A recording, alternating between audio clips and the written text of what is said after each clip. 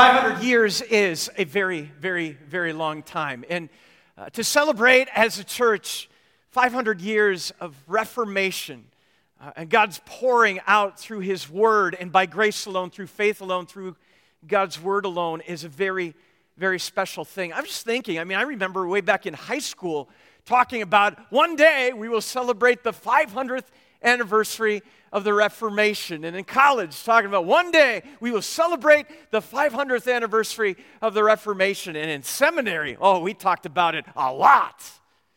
And here we are. And, that dream of what would it look like for the church to be 500 years in, and really more than that, because you think about it, what is the Reformation but a restoration to what the early church knew and knew so well, and how over time the church fell away from those clear teachings of what God teaches about Himself and what really, truly matters. God's Word alone, faith alone, grace alone. One of the dreams of most Lutheran pastors is to have that opportunity to go to Germany and walk in the steps of Luther and visit some of the sites that were so significant in those early days of the Reformation in the 1500s. And one of those sites is, of course, the Castle Church in Wittenberg, where Luther spent much time preaching and spent time in one of those sites that on any Reformation tour, that Castle Church is one of the main stops. And a friend of mine, actually, he's coming in this afternoon, Pastor Bill Yonker, some years ago, had an opportunity to go to Germany. Some of you have heard this, and it was one of those great moments where a pastor is asked by somebody in his congregation, hint, hint, would you like to go with me to Germany, Pastor? And how do you answer that? Well, he thought about it for about 5 seconds and said, absolutely. And the context of it was a member of his congregation named Alan was picking up a BMW that he had purchased and had made, and apparently if you buy one, they have that option. You can fly to Germany and actually pick it up from the factory and drive it around Germany before it gets shipped back to the U.S. I'm sure that comes at a very reduced cost. Hint, joke. Okay, but that was the reason for the trip, and he says, Pastor, I'd like you to come with me, not only to be my companion in driving around Germany in my new BMW, but also we can stop in Wittenberg if you'd like. And Pastor Yonker's like, absolutely, I'm on, and let's go. And so they go on this trip, and it just so happened that the flight that they made it into Germany was pretty late at night by the time they arrived in Wittenberg. Late meaning like 11 o'clock, midnight, to the point only pubs were kind of open, and they were sort of closing at that point too on a Sunday. And they thought, well, nonetheless, we have to see the sights. And so they went to take a look at the Castle Church and to be able to at least be on the front steps. And to Pastor and Alan's horror, it is covered and was covered in scaffolding and a construction fence around the perimeter. And just the dashed hopes of being able to draw near to this historic building and the overwhelming sense of, no, how can this be? We've traveled all this way, and it's covered as a construction site.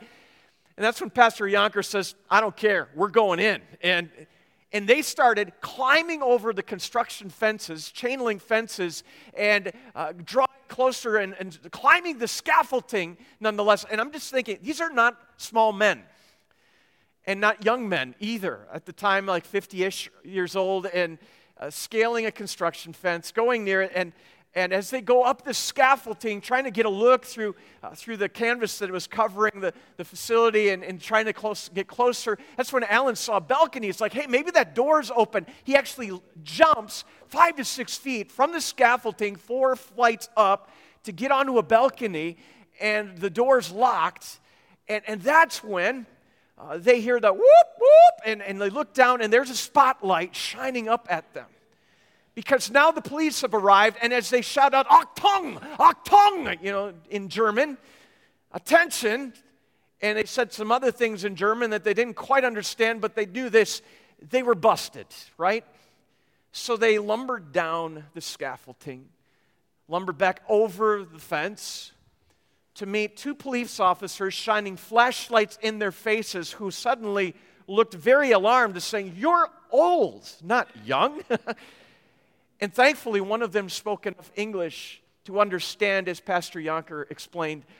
You have to understand, I'm an American Lutheran pastor. It has been my life dream to be near and see the Castle Church here in Wittenberg. And so we apologize if we've caused any offense. Truly, it's just been a life hope of mine to be near the Castle Church. And the police officers looked at each other and looked back at them. Well, then why are you trying to get into our courthouse? Yeah. Because sometimes we can climb the wrong things, can't we? And be very mistaken in what really matters. And it happens all the time. Just think about in our day, and it's been true in every day, the things that people attempt to climb, the dreams that we have that we think really matter and are what life is all about. What is it you are climbing today? What kind of fence have you been scaling and thinking that's what really matters because it's your dream?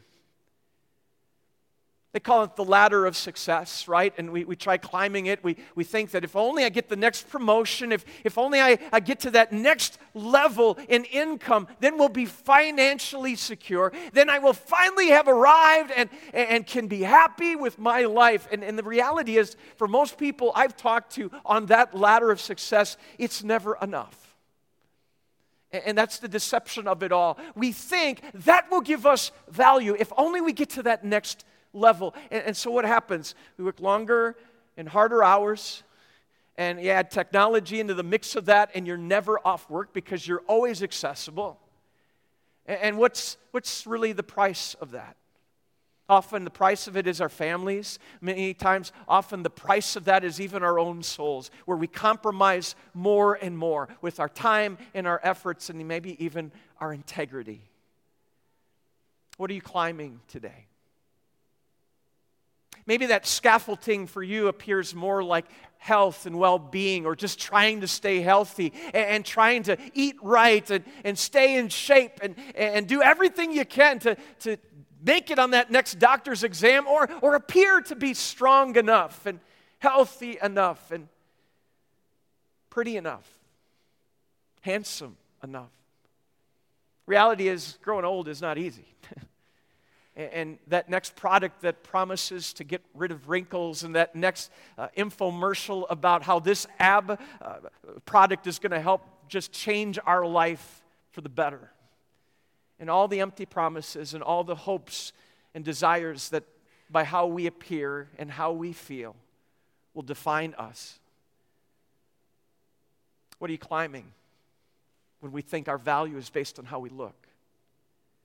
Maybe it's based on what people think of us is the ladder. And we say the right things and try to impress people. We maybe put on airs of confidence and airs of everything's wonderful in my life. I got it all figured out. And at home or in our lives and our minds and our hearts, we're a mess.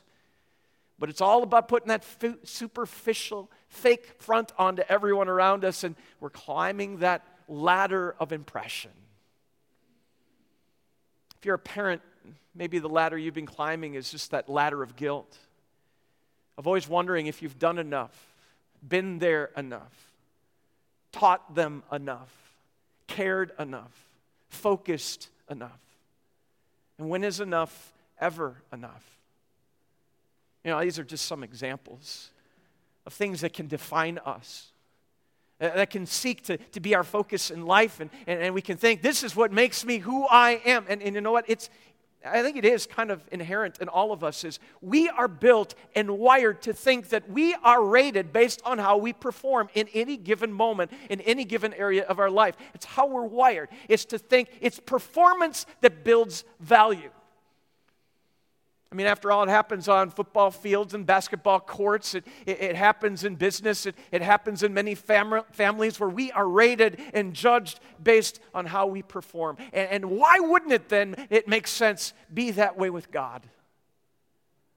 And many people climb that scaffolding to try and draw near to God, thinking, if only I'm strong enough, if only I'm smart enough, if only I'm faithful enough, if only I can do the right things in the right way or dress in the right way appropriately, then I will be loved by God. Our thinking is what you do merits what you are in God's eyes as well. It's kind of inherent in how we think and how we act, sometimes even how we talk. But what if that were actually wrong? And Scripture is actually pretty clear on this. Think about what Romans says about this. Romans 3:23-24. Read it with me. For all have sinned and fall short of the glory of God. Stop there. Now, what's that mean? Who's included in all? Pretty easy answer. Everyone, right? All have sinned. It doesn't say some people have sinned, those outside the church have sinned, or those who lived before the Reformation have sinned. No, it includes all of us. For all have sinned and fall short. The reality here is we cannot climb tall enough and far enough and be perfect enough, because that's what we're talking about really when it comes to if we're trying to earn our keep in God's kingdom. If we're thinking it's by meriting that or earning it or deserving it, it's going to demand perfection. And the reality is for all of us, and we know this when we're honest, we all fall short. We have not climbed high enough, and we have not been strong enough. We have not been smart enough or pretty enough or handsome enough or successful enough when it comes to the things of God. That is, if we're going to try to earn it. Because God's word makes it clear, we've fallen short. But are justified, Paul goes on, freely by his grace through the redemption that came by Christ Jesus. That's quite a contrast there, really. Justified freely. How much does that cost us? And the reality is, he's saying it is free. Well, wait, how can that be free to be justified? Isn't it something I earn by being a good person? Isn't that how it works? We're climbing the wrong fence here. When a God comes among us and says, it's by grace, we're freely justified by his grace through the redemption that came by Christ Jesus. Grace, among the Greeks, meant this: unmerited favor, literally. Someone who is not strong enough or powerful enough or smart enough in order to merit something. This grace word, charis, means unmerited favor. Favor that is shown on someone that doesn't deserve it. And yet this is the word God chooses throughout his Scripture to define our relationship with God. A God who offers us grace, unmerited favor. Luther said this, and I love this quote from him. We'll put that up there. He said this: grace is freely given to the most undeserving and unworthy, and is not obtained by any strenuous efforts, endeavors, or works, either small or great. Not even by the efforts of the best and most honorable men who have sought and followed righteousness with a burning zeal. And like all Luther quotes, they're always run-on sentences. That's kind of funny, I think. We were just laughing beforehand. Luther wrote so much, and we are thankful, and all students of theology are very thankful that he didn't have a laptop, because imagine how much more he would have written. And he wrote all this with pen. But that powerful mindset here says, this is freely giving. It's undeserved. It's unworthy to think we earn it. And that thought, even by those who have sought and followed righteousness with a burning zeal. Luther was powerful and strong on this one, that even those in the church who think by being diligent and white-knuckling our way and giving up and sacrificing much compared to others, if our thought is we are now in a better spot compared to others, in our salvation, in our place with God, by what we do or what we think, we are severely mistaken. We're climbing the wrong fence. Paul goes on in Ephesians 2, verses 8 and 9. For it's by grace you've been saved through faith. And this not from yourselves. It is the gift of God, not by works, so that no one can boast. not by works, not by earning it, not by meriting it. And where I think this gets a little confusing, and to clarify this, just before this section, it says, we are dead in our sins, Paul says. And often we talk about that, what does it mean to be truly dead? What can a dead man or a dead woman truly do? What are we capable of? How can we respond? And this is where our Lutheran theology differentiates from a lot of Christianity in this, that it is often taught, Christians believe in free will. I hear that said a lot. And actually, as Lutheran Christians, we do not believe in free will. In fact, this was one of the key teachings that Luther brought to light through Scripture, is that we believe in the bondage of the will, which is very different than the freedom of the will. Freedom of the will would teach this: we're born into this world, and we're spiritually and morally neutral. And that based on our decisions, we can either choose righteousness and to follow God, or we can choose, inherently in ourselves, choose to follow evil. Either one. And the question is, what are you going to do? And the thought is freedom of the will. Am I going to follow God, or am I going to follow evil? And Luther says if you read Scripture and we let the whole counsel of God speak to us, we realize that even on the level of will and being born into this world, we are born broken in our relationship with God. Even David cries out to God in Psalm 51, where he says, even in my conception, I was in sin. We are dead in our sinfulness. And what can a dead person do? A dead person is simply waiting for revival and renewal. We can't do that. Only God can bring something back to life again. For it's by grace you've been saved through faith. This is not of yourselves, it is a gift of God, lest anyone would boast. Many of you know how important that verse is to me.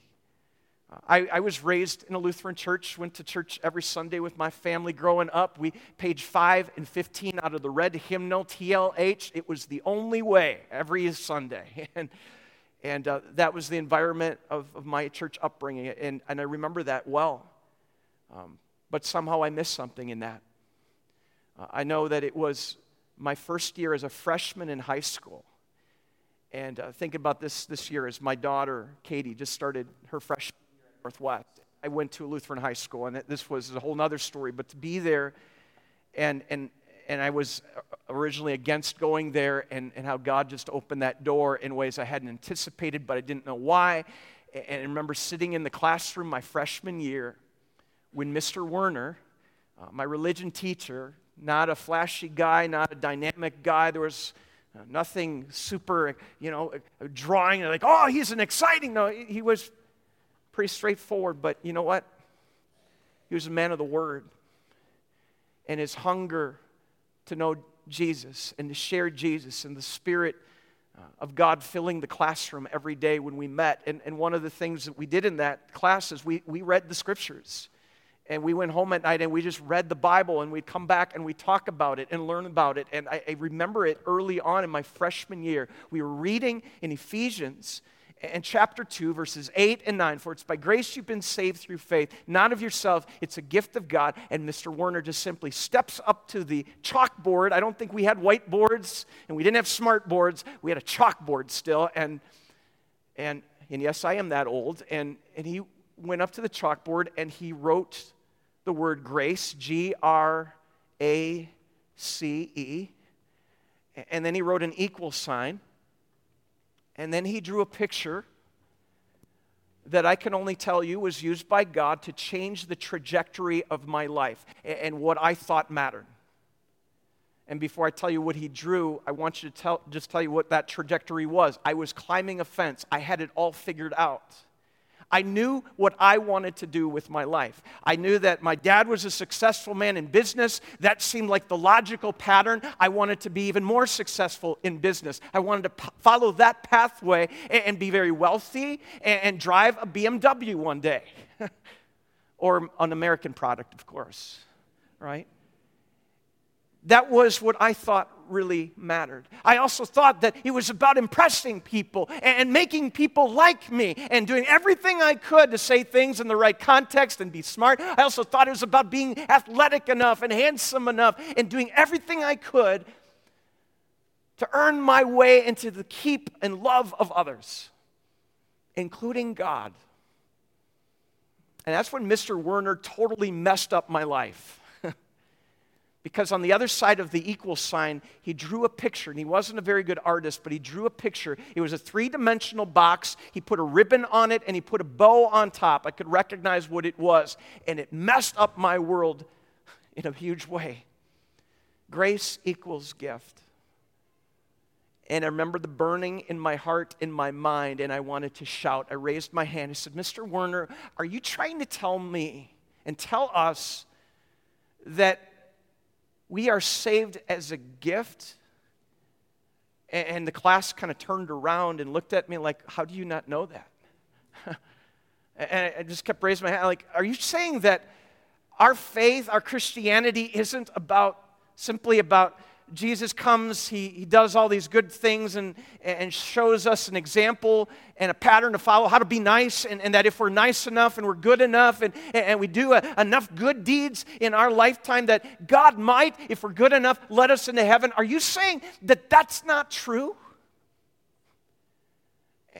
And again, the classroom's looking at it like, how do you not know the answer to that? I always thought that's how it worked. He said, it's by grace we are saved through faith. It's a gift of God, not by works, not by what we do, not by earning it or deserving it or trying and striving and sweating and saying, I wonder if I'm ever going to be loved by God. And you know what? It doesn't work because it's the wrong fence. When our God climbs not a fence, but climbs a cross for us. It's a hill that was uphill the whole way, and yet he purposely comes into this broken, fallen, hurting, sin-filled, messed up, dead-filled world for us. And he faces it. And he climbs it. And he becomes the focal point in history that we might know his grace today.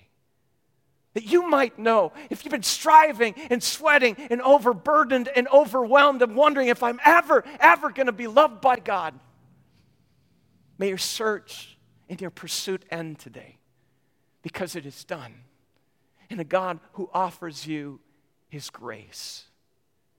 For it's by grace you've been saved through faith, not by works. It's a gift, and praise God for that gift. In Jesus' name, amen. We pray. Lord Jesus, thank you for grace. Thank you for reminding us today we can never climb high enough or far enough or be strong enough or smart enough or pretty or handsome enough if it comes to earning our way into your love and your grace. But we thank you. Your grace is a gift. It's not based in what we've done. It's not based in what we haven't done. It's not based in our failures. It's based in your love and forgiveness and mercy today. Thank you for grace. Grace alone, through faith alone, through your word alone, in Jesus alone. Amen.